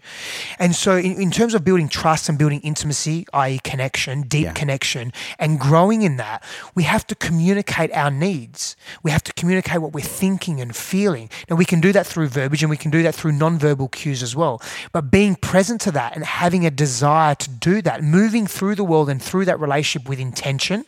So in other words, being deliberate and being clear on what we want to be in that relationship, what we want to do and how we want to act, and then paying attention to how the others are reflecting the information that we're feeding to them back to us. Mm-hmm. Also having a desire to be mutually respectful and reverent of that person, to revere them for who they are. Otherwise, if we're not revering that individual, if I don't respect your needs, then what are we having here? What's the dialogue? What's the conversation? What's the communication? What's the narrative between us? What can you say to let's focus on just the men, like a heterosexual relationship. If a man is single right now and he's listening, what are the ways of being that you think are most attractive to our current source, our current definition of the feminine in modern day society? Truth. Too many men live in lies. I've been that man. We live in lies and we come across either convoluted, confused, manipulative, shady, untrustworthy, because we live in lies. And why do we live in lies? Because we're valuing values over, so for example, status, accumulation of material goods, or how others see us. We're valuing this is an example, by the way. We're valuing one or all of those, or a combination of those three elements, over being genuine and just speaking and living in our truth, because we're living to the needs or how we perceive others need to see us in order for us to be loved and liked and be deemed worthy. So what we do in the world, this status is part of doing. The more we do, the more productive we are, the more utility we have in the world, the more worthy we are. And so we're driven by that. And often it's a wrong type of utility that's not aligned with our core truth. And so we live in lies and we don't even know it. We just fucking talk shit and we live in lies. We don't tell the truth. We don't speak the truth. We don't embody the truth. We don't live the truth. We don't be the truth. And so you want to be attractive to a woman? Be the truth. Respect yourself. Respect your body. Be a physical fucking specimen. That doesn't mean have a 10-pack and be chiseled and spend 8 hours at the gym every day. It means respect your body. What do you mean by being a physical specimen? Because that could be one thing for a different man. Absolutely, it could be. So this is a really cool conversation, this part of it. For me, it's not so much how you look, it's your ability to respond to your physical environment and be confident in your ability to do so.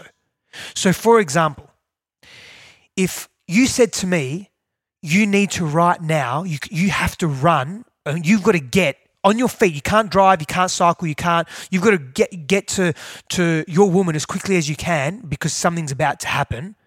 I'm confident in my ability to get to her, which is maybe, 100 miles away. I don't know how long I'll get there, but I'm confident I'm going to get there because I trust in my physical adeptness, because I train my body. Mm-hmm. I prepare my body for a zombie fucking apocalypse. That's what I say. So it's not about how somebody actually looks. That's secondary. As a byproduct, you look good. But remember, looking good is also arbitrary and subjective, because how a woman sees you based on her personal experience. We've spoken about this. Her personal experiences, her interpretation of what a good man is. Good man being someone that's actually suitable for reproduction. A stable mate, etc. Whatever her values are around that could be very different to the woman next to her. And so there's no norm here. There's no I think you're an attractive man. Thanks, man. And I mean it. I feel the same way. Someone else may not think that. So that's a subjective thing. I'm talking about your utility and your physical adeptness. And there's something very primal about that. There's an honoring of our masculinity when we're ready for life. Ready for life. Right? Ready for a zombie. Because I'm going to tell you something. Zombie apocalypse. I'm going to tell you something. If zombies came, I want to surround myself with men that can turn it on. Yeah. I want to surround myself with men that aren't scared to do what they need to do to survive. I don't want to surround myself with a man that has no physical adeptness at all, that has no capacity, that hasn't taken his body to fucking bad places. Yeah, I can flash back to probably one of the most profound physical trainings ever. It was the SEAL Fit, the Mark Divine event. He's a legend, by the way. He's a total legend. And I can remember the sun was coming up, and I wanted to quit 10 times, but we were running down the hill and the sun was coming up, and I was like, wow, I'm so much more powerful than I thought. Yep. And it was cheesy. It was that moment where it's like, we're going to take you 20 times further than you ever thought possible. Yep. But I actually felt the lesson. Yep. And I feel like what's missing right now from so many men is this physical practice, right? That's attractive to a woman. That's what I'm talking about being. And so I spoke about truth being attractive, and that's another component. When a woman sees that a man is physically prepared, that's inspiring. At an unconscious genetic level. Yes. And you understand that the protection, the pursuing, the providing, we get that, right? Absolutely. Procreation. There's something primal about that. It's fucking sexy. It's totally sexy because it really shows an ownership of one's domain. So a man has ownership of his domain, right? Yep. But what are the other qualities, man? Because we look at good men. I've heard in media, the world needs more good men, but that's culturally relative. What's it like? What are the qualities for a man in the modern world to go from being a good man to a great man? Like, what are those qualities? So I'm going to caveat this by saying this is my opinion. And if you're not good at being a man first, don't even fucking worry about being a good man. So being good at being a man is some of what we've just spoken about now. Yes. Mastery over certain skills, displaying courage, being physically adept, and honoring those values. And so that's part of being good at being a man. That's a far longer conversation, right? So then being a good man comes secondary to that, because if we focus on being a good man, we don't focus on being good at being a man. What does actually being a good man mean? Because are we actually honoring our true sense of masculinity? So back to being a good man, that's very culturally relative. Mm-hmm. It's going to depend on so many different variables. So for me, we've touched on some of those already. Being an avid explorer of the internal self and the external self. Being curious, because we're honoring part of our nature, and also we're honoring our ancestors. We wouldn't be here if it wasn't for the curiosity of our ancestors. Think about that. In every way, socially, culturally, biologically, we wouldn't be here. So being an explorer, that to me, that makes a good man as well. Taking ownership and responsibility for who we are and how we behave in the world. That's important. That makes a good man. Not so much being what I call vertically vulnerable. Yeah. And so we don't want to vomit out our emotions or vomit out what we're feeling without having some sense of self-reflection first. So being continent with our internal dialogue and our internal self. So we're not just shitting the bed, as we say, being incontinent. That's such an interesting phrase. Yeah, it's an Australian thing. Yeah. So being continent with who we are. Yeah. And being self-reflective, self-assertion, self-reliance. These are other qualities that I believe are define a good man. Compassion, empathy, understanding, courage define a good man for me. The application of this, what underpins, and I'm going to use different verbiage, the new man in contemporary times, or what underpins a healthy man in contemporary times, for me, is a greater, deliberate in my words here, in the use of words, a greater application of inclusivity and sustainability in the way we behave and act. I'll define them. Inclusivity means we're not as segregating. When you look at the world at a social level and a collective level, we segregate.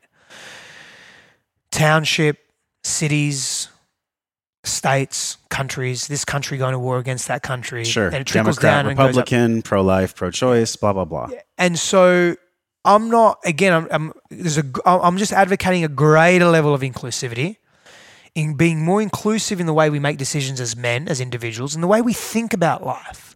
Not being so segregated and not coming from such a place of fear. When we segregate ourselves or we segregate others and we place ourselves in hierarchy, and there's an element that's required, hierarchy is required in our lives because it's how we function socially at this given point in time in this epoch of our socio-cultural evolution. Yeah. When we do that at the expense of others being harmed, or at the expense of others not being harmed rather, that's harmful. And so the longevity piece comes into, let's move beyond thinking about now, which it's great to be in the present moment, but let's think 7 generations ahead.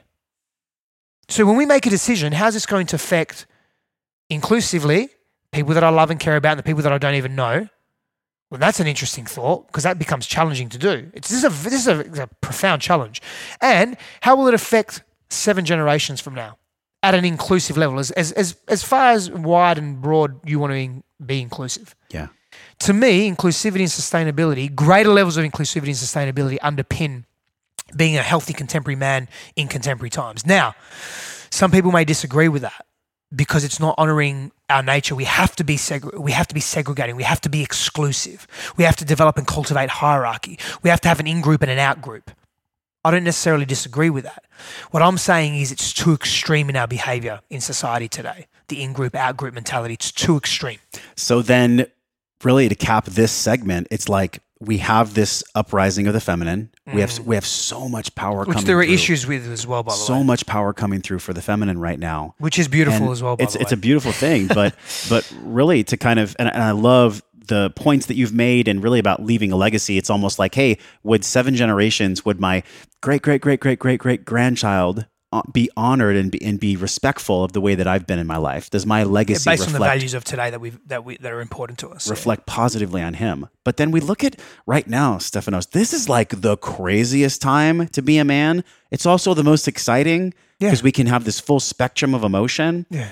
The challenge, though, that I find as a single man, and I think a lot of men find, is how exactly do we meet the feminine in this container where they have the power and they expect men literally just to be like the spiritual Superman? I flash back to a moment I had with Boysen Hodgson on the show, the founder of Mankind Project, and he said, the feminine has developed power literally, if you look at evolution, overnight. And all of a sudden, they're snapping fingers and saying, all right, men, come to it. We have the power now, and fall in line and do what we would like you to do.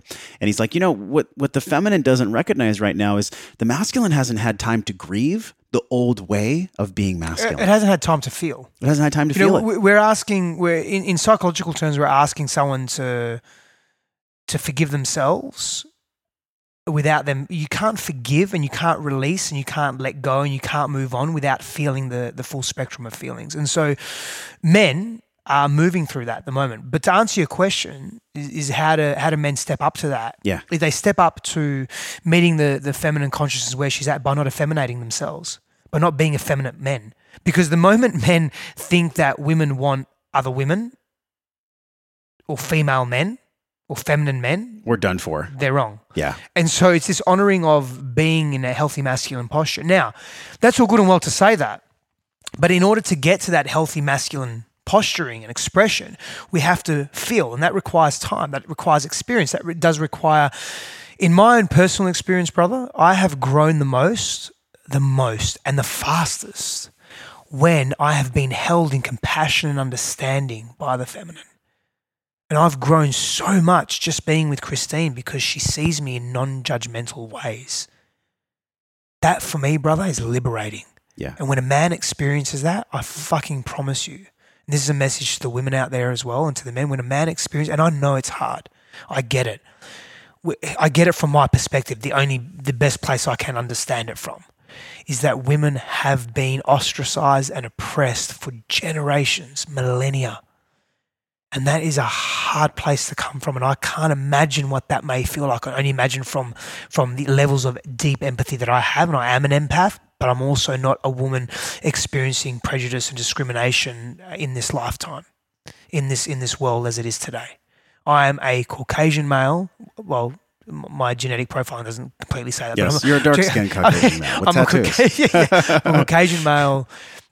Mid. I think I'm officially I'm still in my mid 30s. I'm in my mid 30s. Well, I mean, 37. Come on, okay, bro. mid quasi late. Quasi. Okay, I'll take that. Quasi late. Okay, mid to late 30s. Yeah. I'm male. My socioeconomic class is middle to upper middle class, whatever that may be. I'm very blessed in terms of how I'm viewed in the world. So I'm coming from that place, and I own that. I get that. I don't make any assumptions that I know what any minority groups or any groups that are highly discriminated against systemically and overtly experience. And all I can say is that from my experience, when I've been held in that compassion, understanding, and the forgiveness, so I forgive you, and I see this in some beautiful, amazing women around the world. And it begins with my fiance. Man to men grow and heal and move through and beyond so quickly. And what a woman wants, and I don't want to claim to know what she wants. Every woman, because everyone is different, of course. There are some elements of self that we could all agree on when a man shows up in a particular way and a woman shows up in a particular way. Like, that's inspiring, and there's a naturality to that. And when we come from that place, and that the feminine is able, the collective feminine is able to be compassionate and understand and forgive, everyone wins. Everyone wins. I feel like right now, what we're facing as masculine, feminine, no matter what gender's involved, it's really this moment where I think we're all realizing the only reason the war of the sexes continues is because we hold on to the swords. Like, can we all just do the work to learn how to put down the shield, put down the sword, and actually just connect? Like, literally drop the walls. It's what's talked about in all of personal development. Yeah. There's thousands of books written on it for a reason. Yep. But I think that's really where we stand right now. And I just want to take this moment, man, to take a deep breath with you and honor, like truly honor. It's been amazing to become your friend. It's been amazing to have this conversation with you. I know that people have had multiple moments where they're feeling like, wow, Steph actually gets it, and he has a story that makes me trust him even more. Where can they go, not just to learn about you, not just to like dig into your work? Where can they actually go where you're the most active and where they get access to you right now? Firstly, thank you for just you and your friendship and how you show up and your art and your mastery in this space, because you bring out the best in people. You're an amazing human being on so many levels. I'm most active on Instagram and Facebook. Stefanos Sifandos is my handle, and really from there you'll learn so much about me in different respects. Yeah, and for the men listening, you do have a private Facebook group, yes, which I'm active in as well. So is some of the men in this community. Just so excited, Stefanos, for what you're creating, man. Yeah. And I've told you this in person. You're filling a vacuum that was left here, not just in North County. And I know if it's in North County, I know it's in the rest of the country, where there's a leadership void for men. There's a leadership void for men leading other men to these values that'll actually meet the feminine where she's at. So I'm going to direct people to that as well. Yeah. There's so many things that we didn't explore, which we'll do on another show. I hope so. Yeah. We'll do on another show. Yeah. But I'd love for you to talk about this intersection, man, that I find myself at all the time. Yeah. And it's, how do I live my life well? And what is the physical and emotional intelligence that I want to bring in so that I can actually do that? And really it defines itself as wellness. Like, how do you see wellness in your life? Like, what does wellness mean to Stefanos? Integration. And so for me, wellness means having aptitude and awareness of my emotional being, my spiritual being, my physical being, and my psychological being, and my relational being. And so when I carry integrity in that, and I'm in constant conversation with myself on this, when I carry integrity in those 5 aspects of self, the 5 bodies of the self, I feel whole and I feel well. And so part of the physical is nutrition and movement, of course, and all the good things, whether it be herbal tea, whether it be infrared, whether it be meditating naked in front of the infrared. That's my go-to. That's your go-to. Whether it be all the good things, the incense, the sound, whatever it may be, nurturing the physicality, to nurturing relationships, to conscious, aware communication, to being mindful or present to what other people's needs are, to whatever it may be, to being studious and being willing to learn. I'm going to give you some examples, to being spiritual. And for me, spirituality is connectedness. So nurturing my connected relationships, the intimate relationships, and going deep into those, because depth and profoundness is a value that I have in relationships. It's intimately linked to growth and meaning and fulfillment in those relationships. To really allowing myself to tap into the spectrum of emotions that we have access to and not limiting myself to just 1 or 2. Yeah. And so when I'm in integrity in that to me defines wellness. And to me, that's synonymous with what I call sovereign leadership, which I've developed a model around. We're talking about leadership earlier.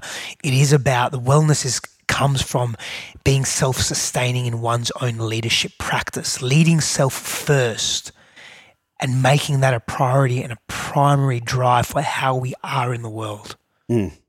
If you felt something, well, I know you felt something. Reach out to Steph on Instagram. Also, we're talking about this so much more, wellnessforce.com/group. Steph, thanks so much for coming on the show, man.